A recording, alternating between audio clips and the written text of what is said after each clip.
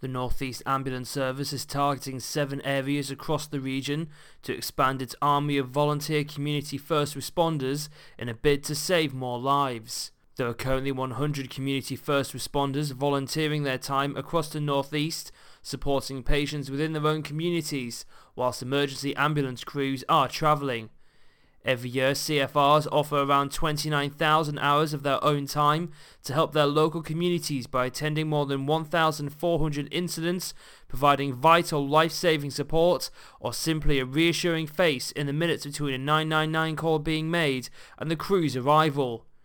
Recruitment began in July, and there are now just 7 areas remaining where volunteers are needed, including at the Ferryhill East Station.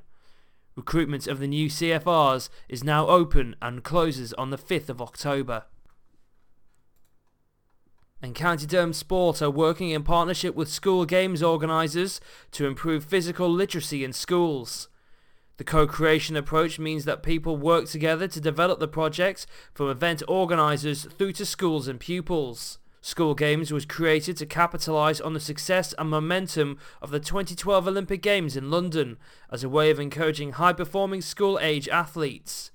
School Games organisers in schools will encourage those children and young people who do not currently engage in traditional sports to try new activities. Young people will also keep journals reflecting on their experience of participating in activities, which will contribute to a body of evidence that the co-creating group can use to reflect and consider next steps for incorporating physical activity throughout the school day. Those are your local news headlines. I'm Keir McCormick.